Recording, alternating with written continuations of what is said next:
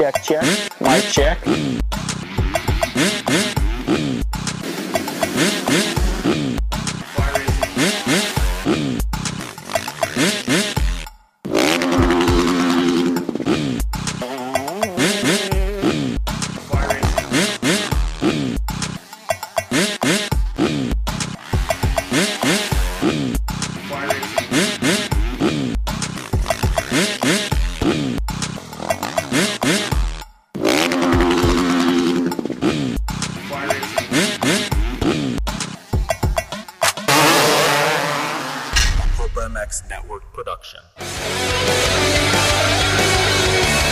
This is the Fly Moto 60 Show, presented by NFAB on PulpMX.com, taking your calls and looking ahead to the races with your host, Steve Matthes.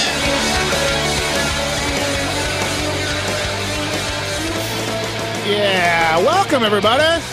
We're back. We had a week off. Yeah, we did. Happy to be back. Fly Racing Moto 60 Show, presented by NFAB. Fly Racing designs its raceway to complement a rider's natural movements on the bike. No unnecessary distractions, straightforward, no-nonsense function, fit, and style. Fly Racing products distributed exclusively in the United States by Western Power Sports. 2015 Fly stuff out now on the website, flyracing.com. 2015 stuff. And, of course, NFAB, JGR, NFAB, Yamaha team with Filthy Phil Nicoletti coming back this weekend in Unadilla along with Brayton and Grant. And dress up your Jeep, truck, or SUV with the hardest working accessories from NFAB, proudly built in Houston, Texas. NFAB offers step systems, light mounting solutions, bumpers, and more to take your ride to the next level. To learn more about NFAB products, visit n-fab.com. Unadilla is on the horizon. Coming up this weekend, Unadilla, round 10 of the Lucas Oil AMA Pro Motocross Championships. 3 left. Unadilla, Indiana, brand new track in Indiana, and, of course, everyone's favorite, Utah. Coming in hot. And we welcome you guys for listening to the show, Fly Racing Moto 60 Show, presented by NFAB. David Villeman will be on in shortly, a couple minutes, to offer up his take on the Nationals and Unadilla this weekend. And, of course, Jason Wygant will be on later to join us as well. Talk a little bit about the series, what's going on, what's happening. We are going to give away to a lucky listener a Fly Moto Tour roller bag. It's not the ginormous one. It's not the small one. It's the right medium one.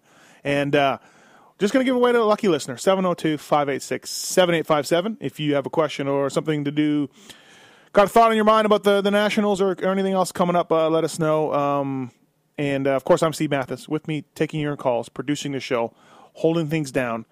Very, very happy after a week off. Tits Legendary Tits, what's up?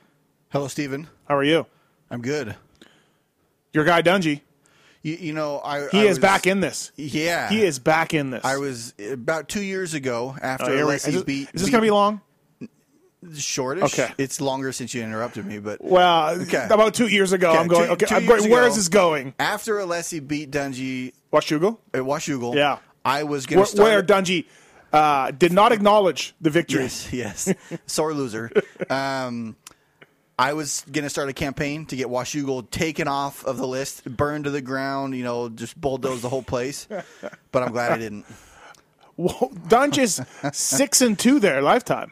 I know, but I'm just saying, it was just like, you can't pass on there. What's the big deal? Yeah. I did like the new split section that they added in there. That was really cool. Yeah, it was kind of neat. I think they've gone the wrong way in Washougal since I've been going. I don't like everything they've gone with. They got rid of the checks on tabletop. Changed a couple of things. I don't necessarily like what they've done, all the changes they've done, but it's still a nice track. It is tough to pass on, and your guy Dunge got in the lead early both times, so killed it. But look, hey, we all watched the first moto when Tomac came from 10th or so to second, and we're like, shit, if Tomac gets a start in the next moto, Dunge is going to have his hands full. Well, Tomac got a start, and Dunge just walked away. I was a little worried. I'll see you later. Not going to lie. So what do you think's going to happen here? Do you still like your guy to keep coming on? Is it Jeff Emig who says he'll take momentum over points lead? Yeah. I don't know if I completely agree with that, but after today, I will give you a better, or not today, after this weekend, once because of the weekend off, we'll see how that handled with Roxon. Yeah. But I'll give you There's no doubt Kenny my decision next Kenny week. Roxon hasn't been the same guy since he went 1-1 at Redbud, 3-3 at Washougal, and just not on it as much. And I mean, he's being honest in his interviews and stuff. He's not making any excuses. He said it's a long year, and I talked to his trainer Alden Baker a little bit, and Alden's like, hey, he's had a sore thumb, he's had some issues. These things happen. Alden thought the weekend off was going to be, quote unquote, a great help to us. Yeah. I mean, I hope he wouldn't say it would be a terrible thing, but he said it would be a great help for them. So Yeah. I'm looking forward to seeing what Kenny can do. Do you buy into the whole numb thumb thing that he was talking about? Like, really, is there that much to it? I'm sure his thumb was bothering him. I'm sure it wasn't 100% for whatever Was reason. it enough to knock you a minute off the Well, that's the just lap it. The time? guy goes 3-3. I mean, Right. the other 36 guys that behind him would love to have Sure. sore thumbs like that. Yeah. So I mean, the guy, he still rode well. He just didn't have anything for the top two guys. Considering what he used to be doing, it's very, very big change. Yeah, no, and you know what? Kenny didn't do great at Unadilla last year, but it is more of a European track. Tomac flies there. Dunge has never done that well at Unadilla. Dunge could be in some problems here.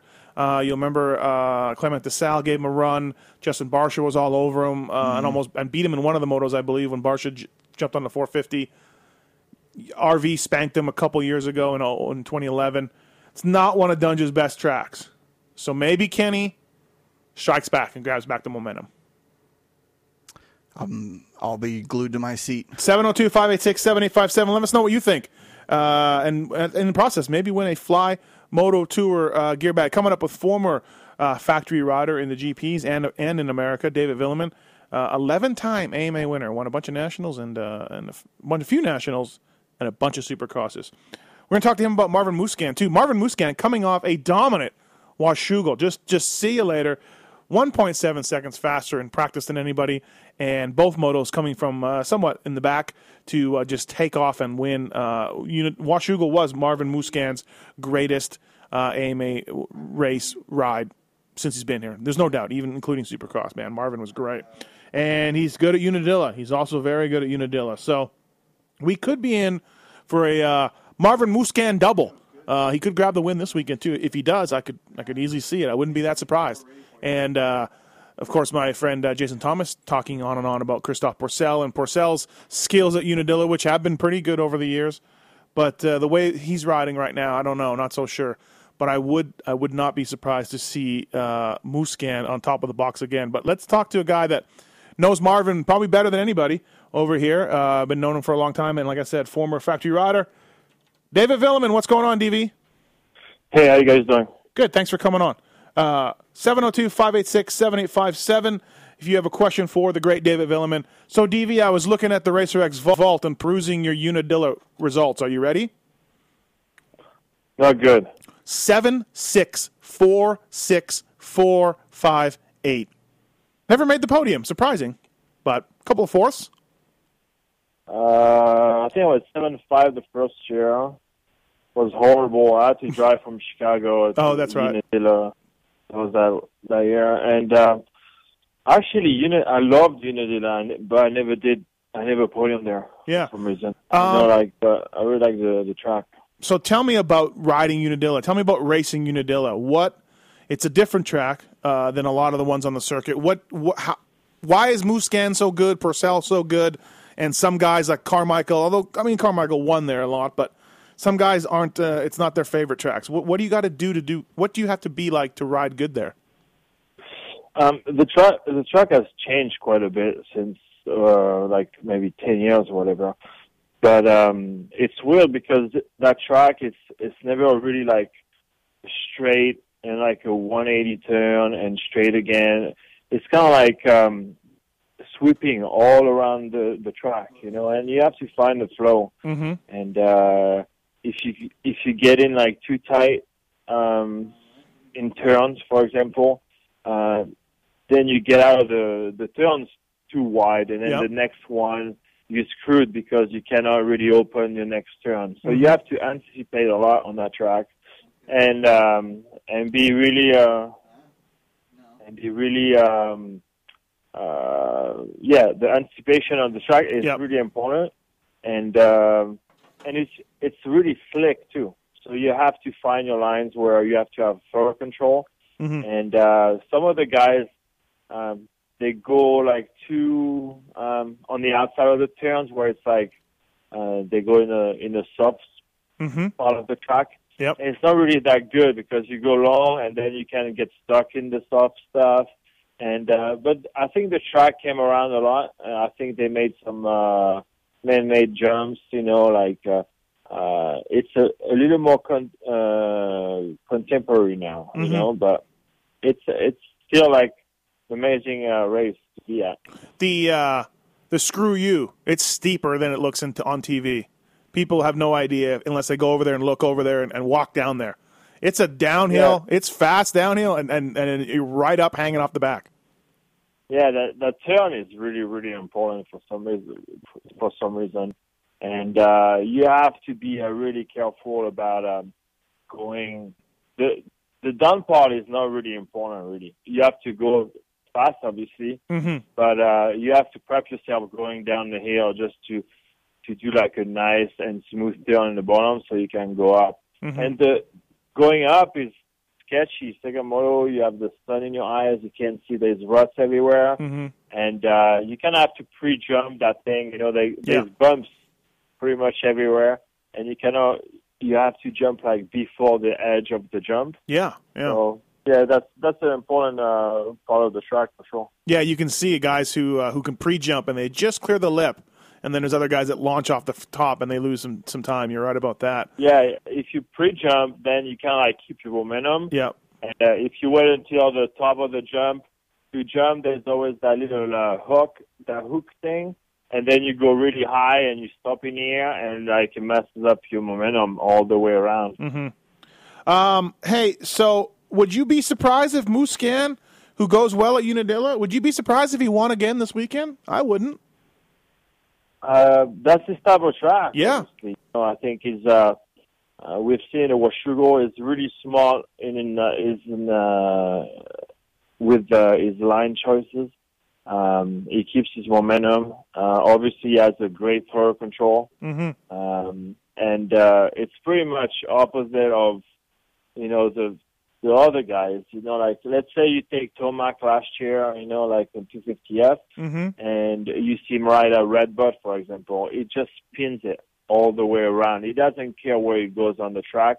And over there, it's not really important. Lines are not important. You have to go wide open and go for it. And there's some tracks you cannot do that. And 10 years ago, that's why like Ricky had a tough time in Washugo, Unadilla, right, against a guy like Wyndham. And, like in the 250F, I said like a Tomac is more like a Carmichael, let's say, and the Muscan is more like a Wyndham. So that's why on those tracks where it's kind of slick and you have to be smart in lines and be able to do some little insides and be creative with the track. And that's exactly what Marvin did in Washugo. I think that was pretty amazing the way he rode. Yeah. He put everything together. His lines and his fitness was good, and his the race intelligence was also very, very good. So I think he has momentum now. Yeah. I think it's and he's getting confidence. I think it's going to be. You have to watch out for him for the last two races. Hey, switching gears to a 450 class a little bit, and I want to get back to 250s and Porcel and the battle for the lead. But getting back to 450s, we've seen Kenny Roxon not be the same guy. You raced at a high level for many, many years. It was 1 week off. Would that help him? Would just 1 weekend off maybe recharge him and get him back up on top where he was for so many motos? Do you think it matters, or are we looking at Kenny just hanging on here? I think it will help, obviously. I think we had a weekend off not long ago, and it did not really help him, or I don't know what they do. I don't know the training regiment, but it looks like he's burned out. Like tired physically, mentally, and you see on the podium, he says he wants to win and wants to be there, but it seems like he doesn't even believe himself when he says it. Like he feels like he's I don't know, tired and almost like gave up. Mm-hmm. And I know the feeling because I've been there. It's tough the first season when you do like all the Supercross races, and it's 29 races in 35 or 34 weekends. Yeah. It's really, really it's difficult. It's tough. I think not many people, like for the European guys, Mm-hmm. they don't understand how hard it is to do this. And I really didn't know it when I first came here. But I found out the first season, halfway through the Nationals, I was over it. I was like, I didn't want to ride anymore. Right. And I was tired, and I was training hard, like I was bicycling like crazy. And Mm-hmm. and I think it's they have to maybe like, it's more recovery now, Mm-hmm. like just to get to the race 100% and ready to do 230-minute motos. Right. And if you do too much during the week, I don't think that's, I think it's not that good, especially for a guy that's already fit, already ready, Mm-hmm. fast. You don't need to do too much. You just need to show up at the race and be, Right. ready to go. David Villeman on the Fly Racing Moto 60 show, flyracing.com, 2015 stuff, still available. Looking to give away a Fly Moto Tour roller bag to a random caller, 702-586-7857. Okay, DV, back to 250s here. Martin's got a 43-point lead with 6 motos left. I think he wins it. Do you agree?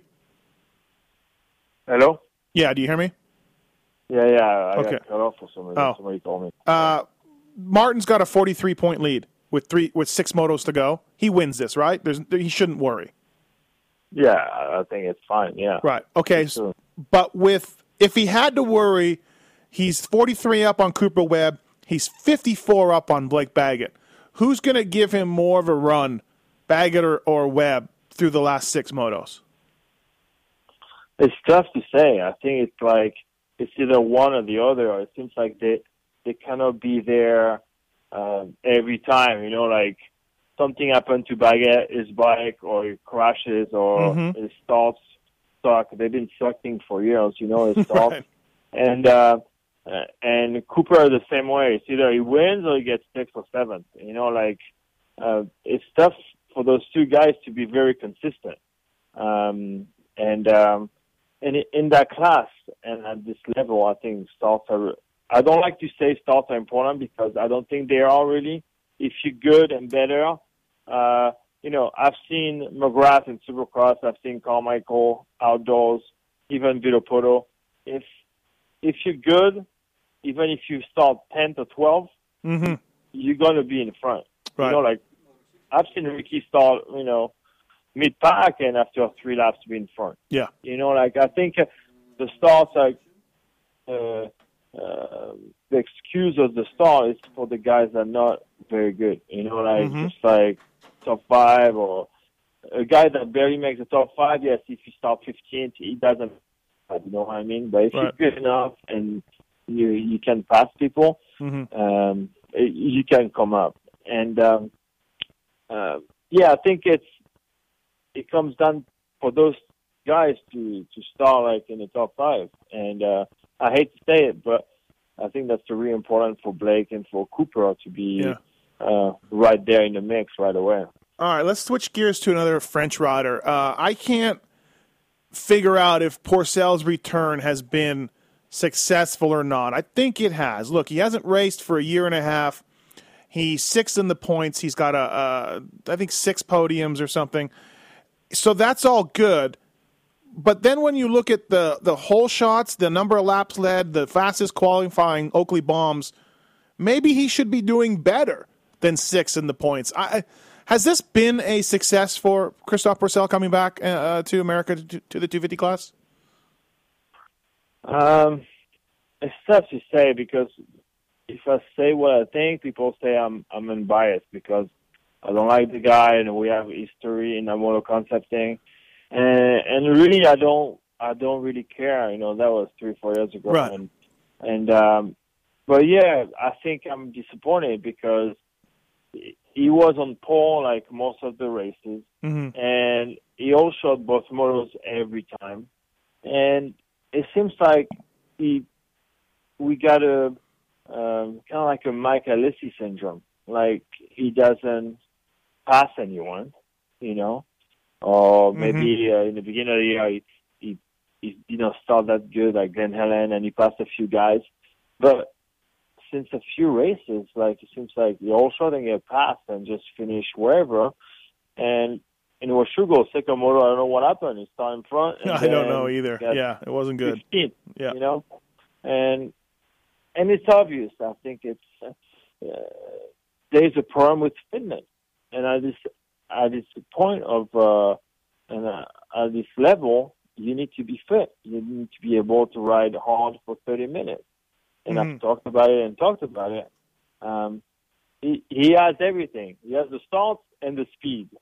And pretty much the easiest thing to get is to be fit, because there's nothing. You don't have to be talented to train. You don't have to do anything. So, and that's kind of like, that's disappointing in that point of view, because when you all shot every moto and you the fastest most of the time, you shouldn't be sixth in the championship. Yeah, see, that's what I'm getting at. Yeah, his comeback's been okay, but then when you look at he's been better. He's been the best rider as far as starts and qualifying times, and so he should maybe have more podiums than what he has. But it's one of those things. Let's take some calls. Calls? I want to call. I want to call. Kyle, you there? Yeah, man. What's up? Hey, so here's my I want to tell everyone why they should buy Flyware instead of Fox. Okay. All right. Have you ever noticed that the Fox head, it's just a big pentagram? So that's why you should buy Fly. Oh, stop it! Fly's just satanic brand. Oh, stop it, Kyle. Anything else? No, really, I'm just calling in. Hey, like the show. Thank you. Listen to it, the podcast, pretty much daily when I do my just on my bike in the evenings, and so definitely appreciate the show. All right, thanks, man. Appreciate it. So thanks. Thanks, Kyle. Tanner, you got a question about Ryan Dungey? Yeah. First off, do you guys agree that Dungey kind of excels in the ruts? What do you think, DV? I never really asked myself the question. Really. You don't ever ask yourself a question? No, I didn't ask myself the question of Dungey being good in the ruts. Yeah. He's a great rider. He's a champion, and I think he's good on any surface. Yeah. So yeah, I don't really know how to answer this question. All right. Tanner, all right, well, you think he is? Going into Indiana, I went to the regional there, and I feel like it's more of a Washougal type track. So I don't know if he could get the start, it'd probably be good. But in Ken Roczen's position, do you feel like that he would think the team's against him at this point? No, I don't. I don't think so. I mean, yeah, he's leaving at the end of the year, but DeCoster has more integrity than that, and obviously, I bet you.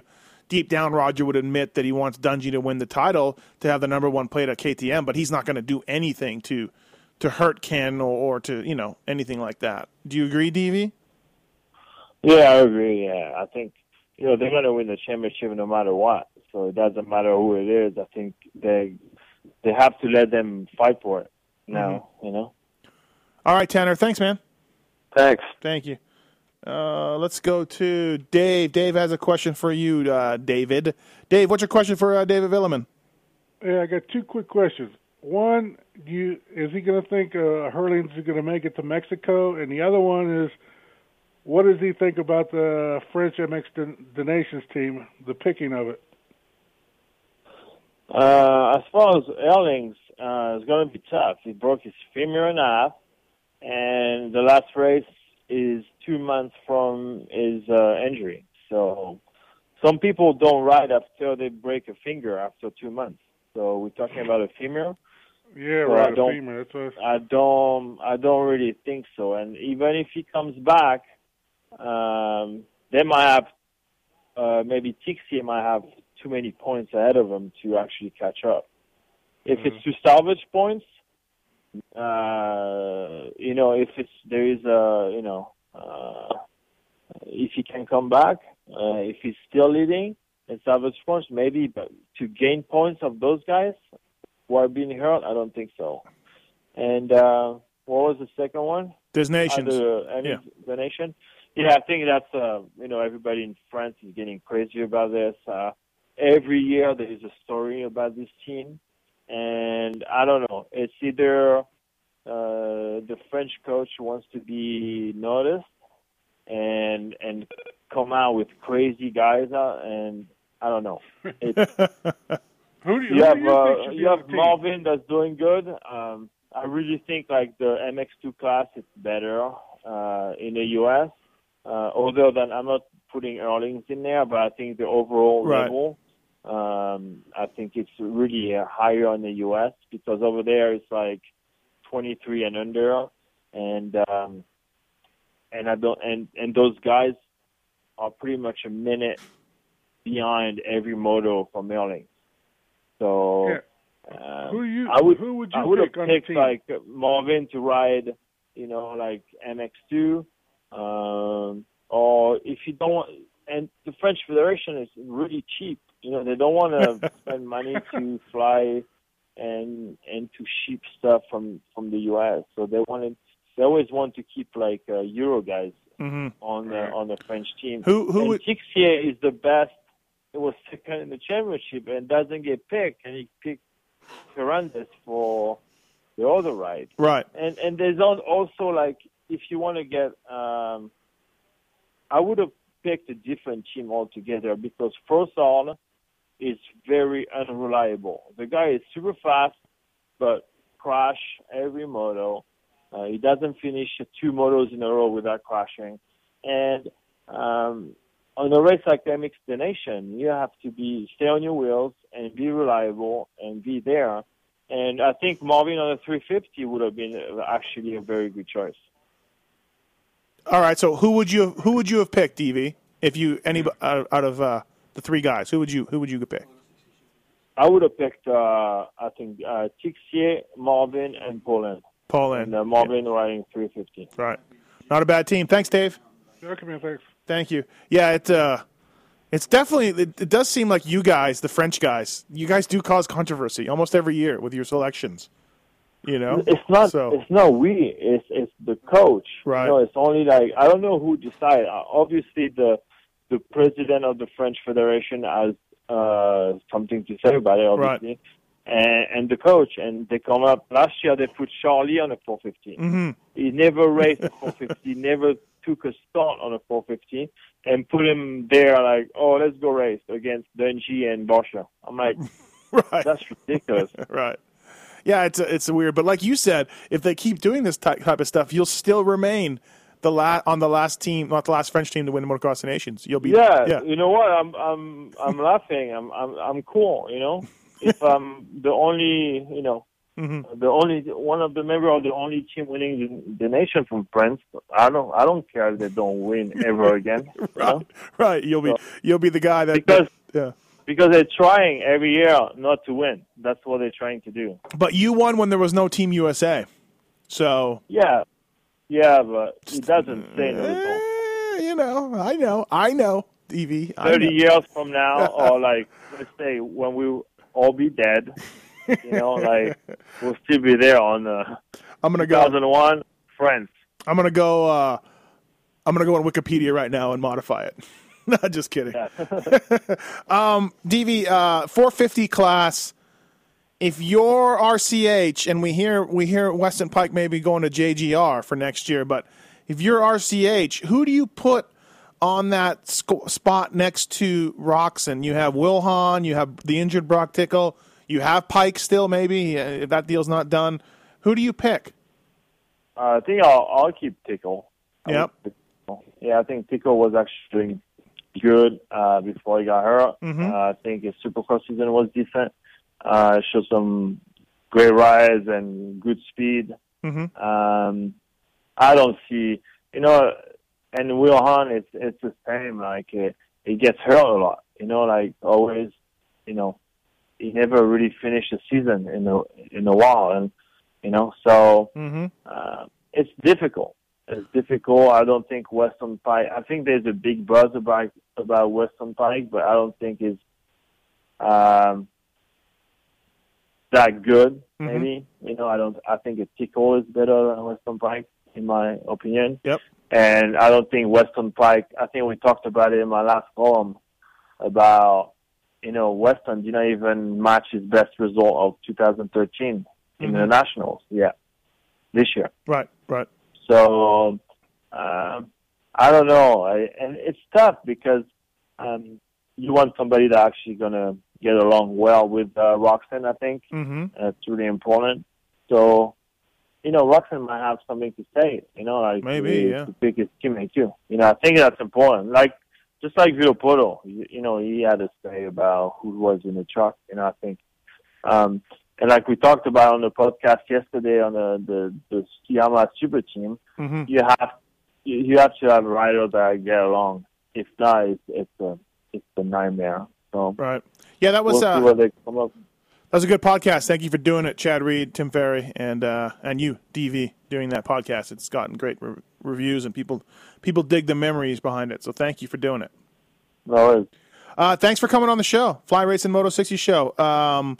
Interesting to always get your thoughts. I know you'll be watching Unadilla. You'll be watching all of them because that's what you do. And appreciate all the info, man. Yeah, no worries. Yeah, it's cool. I like the East Coast because I don't have to wait until the afternoon, and I can still do something in the afternoon. Yeah, you're still good to go. Well, try being on the East Coast and getting up at 3 a.m. West Coast time when you got to go to the track. It sucks. I was looking at coming to Indiana since I've never been there, and I looked at flights like last week, and it was like $700 for the flight. I'm like, I'll watch it on TV. Same old DV. All right, buddy. Thanks very much. Okay, have a good one. All right, see ya. The great David Villeman on the Fly Racing Moto 60 show presented by NFAB Fly Racing. They make much more than gear, people. I know we've been talking about the 2015 stuff, but they got a full range of bike stands, ramps, tie downs, bars, grips, levers, and more. Visit flyracing.com to view their full range of their hard parts, which are killing it right now. And of course, the JGR NFAB Toyota team. Light up the night with NFAB Light Mounting Solutions. To learn more, visit n-fab.com. We're still looking to give away the Fly Moto Tour roller bag, and we're going to come up with our next guest, Jason Wygant of RacerX. Let's get to some phones before we bring Weege on here. Jay has a question. Jay, what's up? Welcome to the show. Hey, Steve. Nice to finally meet you there at Budds Creek a few weeks back. Oh, yeah. Thanks, man.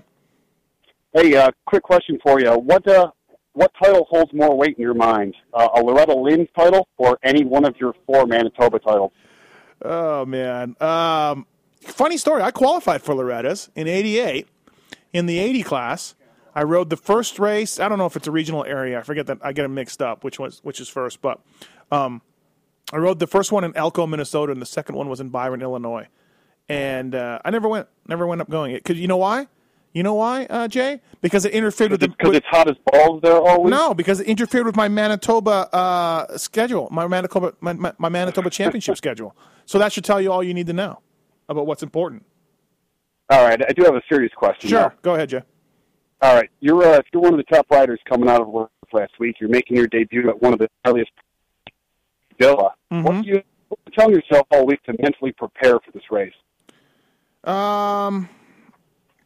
I think what you're trying to do is just really just survive. Just don't do anything dumb. You know what I mean? Like, you don't know the everybody who jumps into the class always says how incredibly aggressive everybody is. And everybody is their number one guy that gave them trouble at Loretta's or the big amateur races. There's 20 of those guys. So I think what you're telling yourself is just don't freak out and just ride your own race and be sure not to cartwheel. You know what I mean? Don't hurt yourself.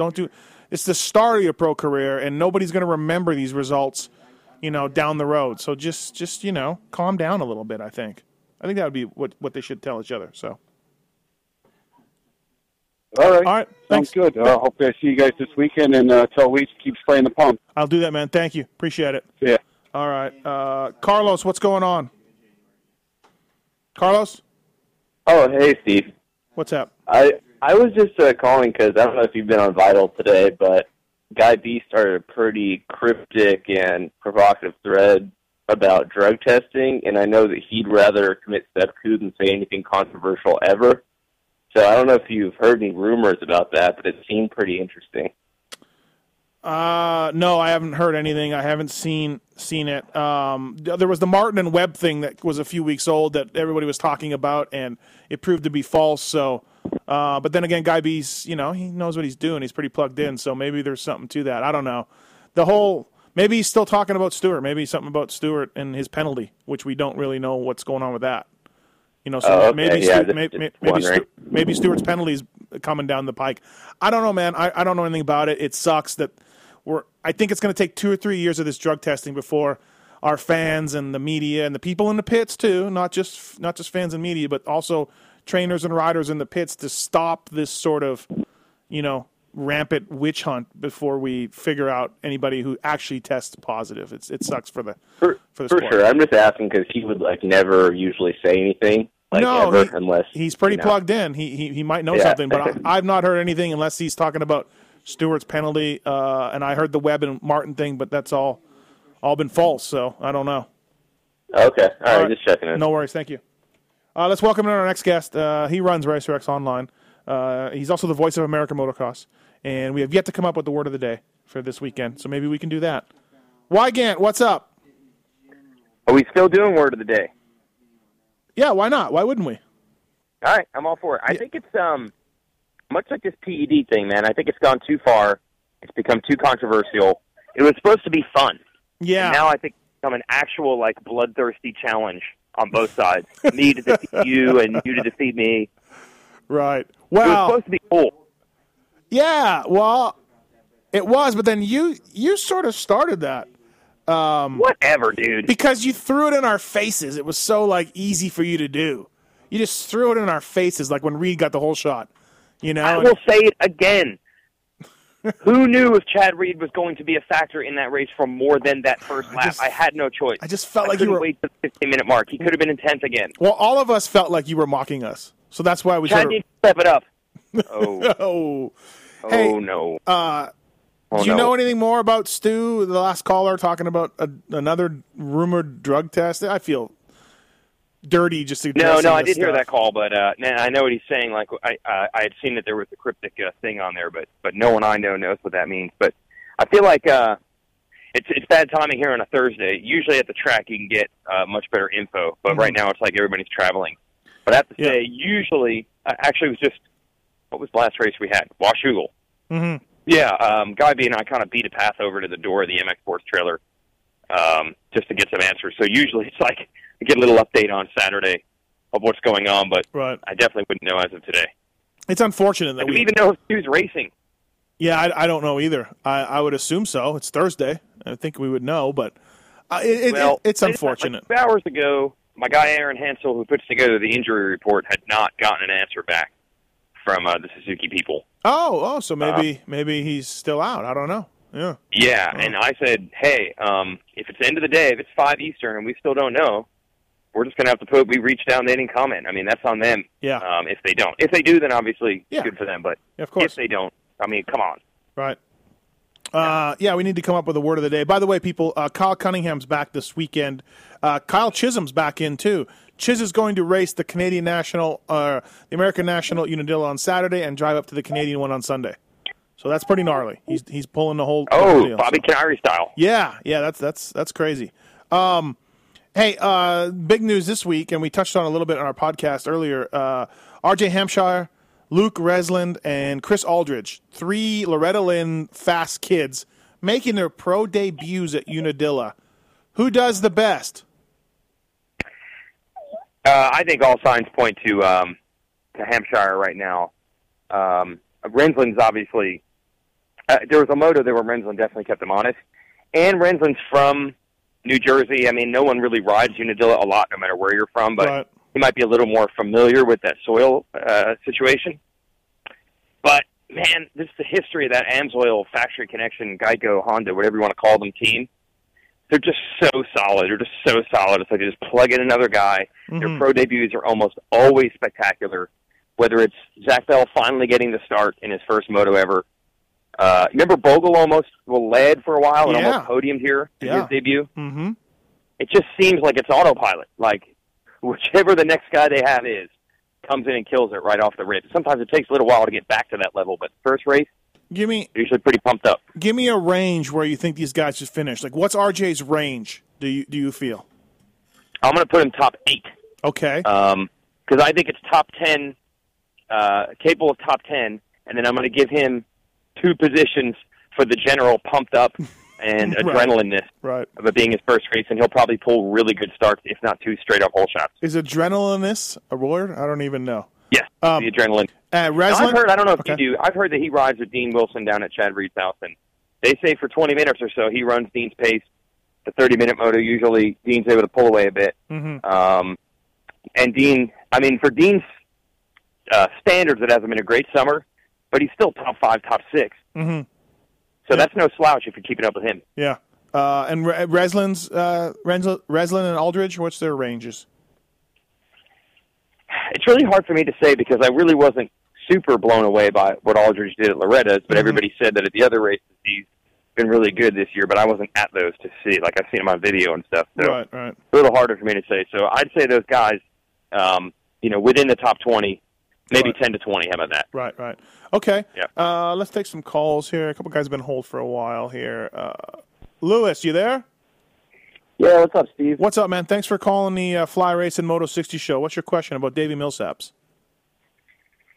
Oh, I'm sorry, I didn't hear that. What was your question about Davey Millsaps? Oh, I'm just wondering how pumped you are about the Millsaps finally releasing them not on KTMs anymore. Yeah, isn't it amazing, Lewis, that he was cleared to ride, so he got healthy, and he got released at the same time from his contract. It's incredible. The timing was just phenomenal. Pretty, I thought you'd like that. I mean, you know what?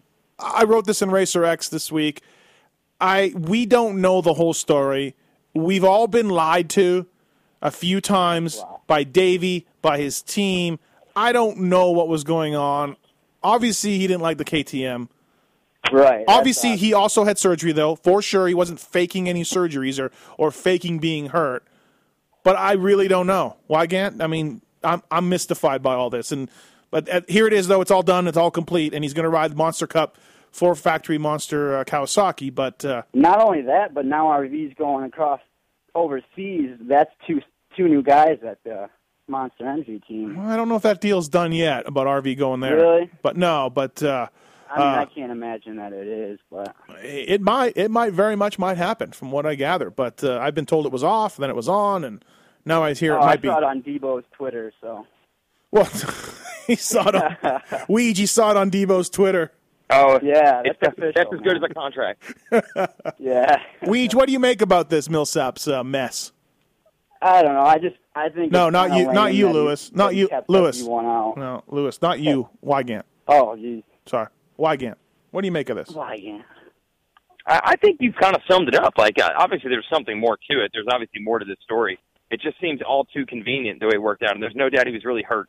But as I said all year, it never appeared like there was a sense of urgency to get out there.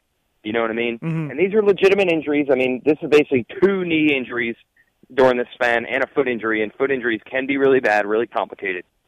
But there was never a point where it seemed like it was like, dude, I'm sick of not racing. I got to get out there on that bike and I got to race. Mm-hmm. It almost seemed like this is working out perfectly for all sides involved. I don't really want to race, and you guys are okay with that, and I'm hurt. I'm sure they're going to say that's ridiculous for me to say that, but the proof is in the not racing and the getting released early. The really weird thing was, okay, he had a choice between a Yamaha and a KTM. Davey did. Now, he was hurt, so he didn't get a lot of time to ride, but he picked the KTM. The team went with the KTM. The word on the street was that Davey said, I like this KTM. And then I know for a fact from talking to people that know him, he did not like the KTM anymore. So that's really weird to me. Like, do you like the bike or not? I mean, Roxon and Dungey are making it look awesome, and how bad can it be? So I'm not so sure like he doesn't like the bike is the reason why. Just a reason, but not the reason. So yeah, but a little credibility to that is, I even yesterday just happened to listen to your podcast with Lars, who's Chad Reed's mechanic, and the story was actually very similar to Reed almost racing a KTM, right? Mm-hmm. First got on it, rode it for a few days, said this is good, this is the direction we want to go, and then they worked on it a little bit more, tried it in Supercross. You know, they started working on the motor and started making it faster, and they were suddenly like, wait. No. So it's possible that, you know, at first glance it was the right decision. Yeah. And I think for the team, it was the KTM deal was better than what Yamaha was able to offer. Right. I'm not saying that they were going to steer him. I mean, he has a choice, clearly, like you said. But, you know, maybe there were so many other factors involved that the KTM thing seemed better at first. Lewis. I mean, Jason Anderson was pumped on. Yeah, Anderson loves it. Lewis, do you want to win a fly gear bag? Dude, I'd love that. What do you ride? What are you going to put in this fly gear bag? You're in the Michigan Mafia, bro. Oh, you're a Mafia member. Oh, big Mafia. You gotta love the Mafia. Right around where you landed on that kid. I hit that jump Sunday. Baja. Oh, yeah. The tabletop with the left-hander after it? Oh, love that one. But I have to say, I've landed on someone, too, on that jump. So, am I exaggerating when I say it was a pretty big jump and I was airing it out? It's a good size. I mean, yeah, it's a pretty... it's easy. The jumps don't really have lips, so you can just pretty much hit them wide open and just float over them. But, yeah, that third one's pretty big. That kid shouldn't have been out there. He shouldn't have been out there. Yeah. You know? You tend to kind of drift over to the left on that jump, and if someone's there, you don't have much time to make a correction. Poor kid. All right, hey, stay on hold. Tits will get your information. Thanks, man. Cool, man. Thanks. All right, Lewis won the fly gear bag. I landed on a kid once at Baja Acres, Weege. Really? Yeah, it was big bike practice only, and he was out there on an 80. And he was on the other side of a tabletop, and I landed on him. So, like he landed it, or he was down? No, he was riding across the top of it. I aired it out, because I have incredible skill. I know that's how you do it. Yeah. Yeah, I aired it out. The kid was riding up on top of it, and he just drifted over while I'm in the air, and I just cleaned him. And then I ended up with like jacked up wrists and a jacked up. My hip was so bad I had to get it drained by the Astrid crew for like 3 weeks because it would just fill up with blood. And then someone with the kid said, "Hey, do you have a lawyer? Can I get your lawyer's info?" And I'm like, "I gotta go." Oh, jeez. I gotta go. Oh, jeez. Yeah. All right. Hey. Okay. Back to this race, Unadilla. So hey, because I have traditionally been screwed over with Unadilla with my travel, almost every year. It took me 10, 15 years, but I finally got smart.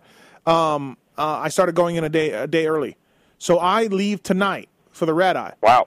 I get into Syracuse at 9 or 10 a.m. Tomorrow morning. And my question is, what goes on at the track on Friday? Like, should I come down? What's happening? Nope. Oh. No? Don't bother. It's terrible. It's so dead. It's crazy dead. I don't know if any riders show up at all. Sometimes around 5 or 6 o'clock, everybody's usually flying all day. Mm-hmm. Sometimes 5 or 6 o'clock, you will see some riders walking the track. I'm not sure at Unadilla if it's going to be that popular because it's pretty far from the hotels, pretty far from the airport, and it's a track everybody knows pretty well. I guarantee you in Indiana, everyone will be there on Friday. Right. Okay. But there's very little. I mean, you might get into 2 or 3 conversations. You want to talk to some mechanics, they're all there working. But there's a lot to do around that neck of the woods, man. Put it up. There is. You're right. My bad. Downtown Utica looks like downtown Baghdad. Yeah, there's cool little downtowns, and then there's Cooperstown, which I think you went to already. I did it last year, so I don't think I'm going to do it again. Maybe you're out of options.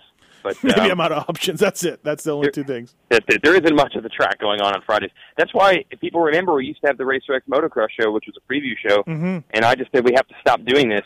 All we're doing is saying, look at how dead it is. Check it out. Nobody's here. Right. Yeah, Davey wanted the college game day style with nobody. Yeah, well, we did. When they said Saturday practice, it was awesome. Yeah, right. But once the Friday thing, and it took 2 or 3 years for everyone to realize there's no point in coming to the track, there's no reason to go. All right. Josh, what's going on? Thanks for calling the show. Hey, what's going on? Good. What's your question? Hey, I got a question for Weege. Okay.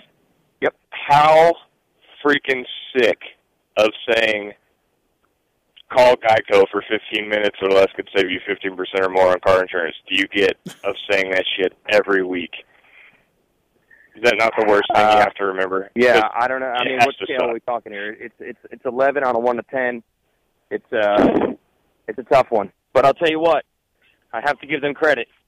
There's not a person watching this show that doesn't, remember it, know it's coming. When they hear it, say, oh, yeah, there it is. Like, it's so annoying that you can't help but know it. Look, you said it yourself. Yeah, exactly. Yeah, I memorized it because it's like you watch the clock, and as soon as it gets down there, it's like, here it comes. Well, that's a good point. They won. Geico won because, Josh, you're saying it, and I know it, and yeah, so. All right, one more thing. Sure. Steve, how'd you piss Barsha off today? I saw on Twitter. Yeah, I wrote about, Wygant really set us all up for that one. Wygant, what's the number one rule when you talk about silly season stuff? What's the number one rule? Just don't. Exactly. Just don't. Yeah, just don't. I didn't. Sadly, what everyone wants to hear about most, but it is what we catch the most crap from. I mean, it has been a disaster for me, Matthes, and JT this week. Disaster. Complete. We got blown out by so many people. Josh, all three people I wrote about are not pumped. With me, are not pumped with me right now. But no, you know what? I talked to Barsha. We were texting after that. It was a misunderstanding. He thought I wrote that he was jumping ship for money when I wrote in there that guys like him, they leave because of the bike or the money. Justin forgot the or part. And because then I explained how it was the bike and not the money. And Justin seemed to say, why did you say I'm jump for money? And I'm like, I didn't. So, just another classic misunderstanding. I think we're all good, though. He said, let's hash it out next time I see you or something. We're joking about it. But it's like Wygant said. It's like one of those things. You just don't do it. But, yeah, we have to. So, thanks, man. Cool. Yeah, just stay away from it. And, we could just be one of those publications that just writes nothing but great things. And then when we see Millsap's released from his injury and he shows up on a Cowie, we can be like, oh, my God, Millsaps is on Cowie. Check it out, everybody. Right? Yeah, we could probably tweet him and say, hey, at Davey Millsaps 18, good luck, bro. Good luck, bro. We've always been there for you. We've always been there for you.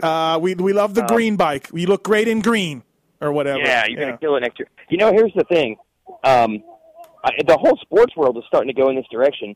There's more excitement over LeBron James going to a new team than there was for any particular actual NBA game. And I guarantee you you could ask any of the people who called this. Okay, next caller, you can ask them this question. Okay. Would you rather know who wins at Unadilla? If you had a choice, you could only get 5 minutes of information this weekend. You could not know who wins Unadilla, but you could find out the future of James Stewart and Ryan Villapoto. Okay, let's. Which would you rather have? And I guarantee every fan would be like, I've seen tons of races. I'll get the Unadilla results. What's happening with those two? Hey, Grant. The off-season, silly season type rumor, gossip, drama is what people really want to know about. Grant, welcome to the show.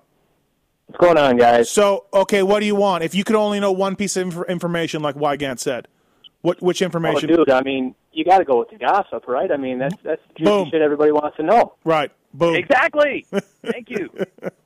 Exactly. So it's one of those things, man. I don't know. There's a price, I guess, to pay for trying to cover this sport like a real sport, and that's the trouble. It's not a real sport sometimes. But anyways, Grant, what is your question? All right. I just wanted to kind of, you guys were talking about Davey Millsaps and the Rockstar team and the split there, but kind of got me thinking about the butterfly effect that Davey Millsaps had on that team. I mean, he had a hand in picking that KTM over the Yamaha. Jason Anderson does well on that KTM, and ipso facto, now they have factory Husky support. So, I mean, in essence, Davey Millsaps didn't really pimp him out. He kind of helped him get factory Husky support. So that was kind of my take on the butterfly effect of, his decision there. Not a bad point. Weege? Well, I think in general, the reason the team's probably not super mad at him for not even racing and all this is because there's no doubt his good Supercross season last year put that team on the map, and that's why they have factory support. If we wouldn't even be having, they probably would have been like they were, which was a team that was riding Suzuki's paying for them. If Millsaps hadn't killed us last year in Supercross, that's what made this all happen. So they still, I feel, owe him in their minds, and I don't think they're that mad, even though he didn't race for the entire year. Yeah, I agree. If you really think about it, too, and also their success last year, I know the Suzuki guys were not pumped on a feature story I did where I wrote about how little support they got from Suzuki. And Dave Gowan and Bobby Hewitt, the owner, made sure that everybody knew that they really weren't getting a lot of help from Suzuki, which was true. But Suzuki did not appreciate that. So it was one of those things, man. It definitely brought Davy's success shined the light on them, and it wasn't always great. So thanks, Grant. No problem, guys. Good point. Thank you. Good point. Yeah. So maybe Bobby Hewitt should be happy with Davy. I don't know. Well, I think, if we're saying it's some weird deal, like how did they not let him race, I think that's probably part of it. Like, hey, man, this guy hooked us up big time. We really appreciate what he did, and we're not going to forget it 6 months later. Mm-hmm. So good for them. Something further wrapping this Fly Racing Moto 60 show presented by NFAB. Filthy Phil is back, riding the NFAB JGR Yamaha. And geez, Phil might be pretty good this weekend. He goes good at Unadilla. Well, he definitely should. You figure he's going to have a ton of people cheering him on. And, again, Unadilla is not quite the home track special like Southwick or Millville or Washougal. Yeah. Because you don't ride there a lot. But I got to figure, again, you're just a little more familiar with maybe the soil at least, right? Do you think Mm-hmm. Okay, do you think that program comes back next year? Do you think JGR keeps Phil on as the fill-in? They used him a lot this year. They probably used him in 10 races. Do you think they do it again? I actually don't think it comes down to JGR or Phil. A lot of this is orchestrated because he's got a couple of personal sponsors who are really good people and they want to help him, like, Thomas from NFAB and St. Lawrence Radiology. They want to put Phil in a good spot. They really like him. Understandable, he's a good dude. So I think if they're okay with it, I think JGR doesn't care either way, so they'll do it. And I think Phil would like to do it again. Yeah. Okay. So that was my next question. Yeah. Do you think Phil would want to do it again? You talked to him a little bit more than I do. Yeah. I'm trying to remember who on our crew. It wasn't me. I think it was Chase Fowler or somebody that asked him at Budds Creek. Yeah. And he said absolutely he'd do it again. Okay. Obviously, the great alternative would be have that kind of program every round. He'd take that, but he wouldn't mind doing it half the time. Again, having the good bike and team when he does race. Would you be surprised to see Muscan winning again? No, not at all. No. Not at all.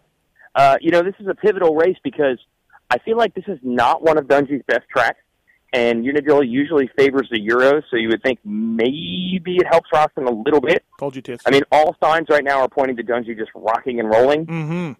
But he's got to get through this one. Unadilla has never really been awesome for him. No, it hasn't been. So. No. So do you think Roczen, the week off, helps Kenny and he maybe gets this train back rolling again? Even if Dungey's the better guy right now, he still is going to have to pretty much gain points every weekend. Mm-hmm. Even if they only go even this weekend, then you're 14 points with 4 motos, starting to get tough. Do you remember that year DeSalle came over and almost beat Dungey on this track? Told you, Tits. Yeah, we brought this up at the beginning of the show. Yeah, it's not. Yeah.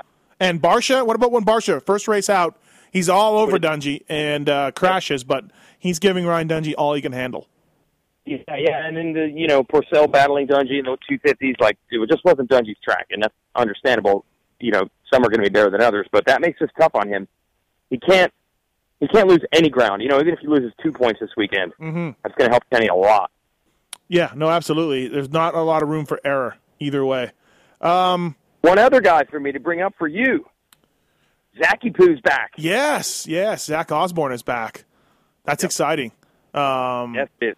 5 to 10, right? Don't you figure? He's not going to come in right away and run that pace. Yeah, I think it'd be tough to expect anybody to come in and win right off the rip, but yeah, I expect him to be good. Right. I think people forget a little bit about Zachy Poo. Oh, for sure. Afterwards, I think he really was going to do something. Really be a factor. It's unfortunate. Mm-hmm. Literally, we never got to see it at all. Hey, I had Villeman on earlier, the great David Villeman. We talked about Porcel, and to wrap this show up, let me ask you about Porcel. I wrote about this in my column as well. I feel like, by the way, observations column, one of the number one read more than Redux, read more than Breakdown on RacerX Online. Everybody. Yes. I feel like with his number of Oakley bombs, the number of laps led, and the number of hole shots, he should be doing better than what he is, but yet he's 6th in the points after taking a year and a half off. So are we disappointed or are we content with his comeback? How's it been? I feel, honestly, and maybe it's unfair to him, but I feel like if all things were going right, like he didn't hate the team or bike and he wasn't injured and he made it to all the races and he seemed to be enjoying it, which he is, if you tell me all those things are going to go right, then I would say, well, he'll do better than 6th. He'll win some races, and he'll be in the thick of it. I don't know if he'll win the title, but he'll be really good. So I almost feel like it's almost a disappointment. Maybe that's unfair to say for a guy who's barely raced in a couple of years. But then you look at, like, he's led the laps, and he's whole shot, and he's put himself in position to get many more podiums than what he has. But so there's that part, you know? I don't know. It's a catch-22. You have that kind of speed and starts. Yeah. Hard to not put it together, and he says the bike is good and stuff. He's getting used to it still, but right. You know what, though? You have to judge Purcell on a weirdo standard. He's just so different than the other dudes. Yeah. Like, who knows, man? Maybe he just doesn't feel comfortable yet or safe, and then he does this again next year, and he just absolutely demolishes everybody. You never know. Do you think he comes back? He told me that he's really enjoying himself. Oh, okay. And I think that says everything for him. Right. Half the time it seemed like he wasn't, even when he was doing well. Yeah, no, absolutely. Well, we'll see. Yeah, he can't ride 250 Supercross, but so he needs a 450 indoor ride for next year if he's going to do a whole season. I think actually that's slowed up some of the other Yamaha moves for next year, kind of seeing where this is going to go. Yeah, like what do you want to do? Where can we put you? Do you want to ride for these guys? That type of stuff. Yeah, well, I know, people have been waiting to see who's going to have the second spot at JGR, and I think that a lot of the Yamaha money is held up because they're trying to figure out what to do with this guy.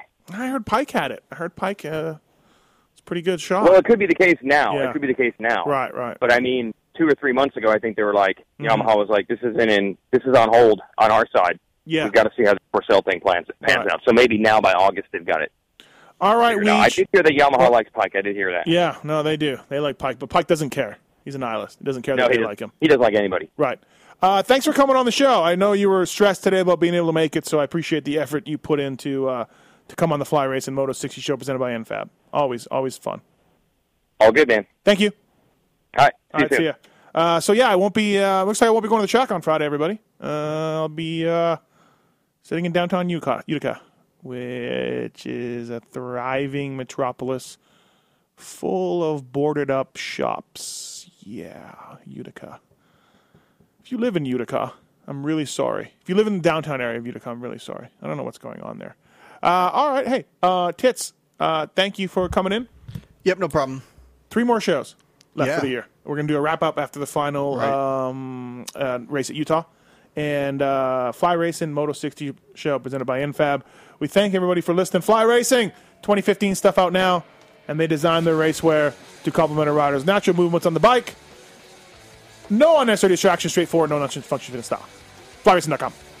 NFAB, n-fab.com. Use the contact form on PulpMX if you want a discount from NFAB. We can hook you up for your Jeep, truck, or SUV. They've got it. And to learn more about them, go to their website. Proudly made in the USA.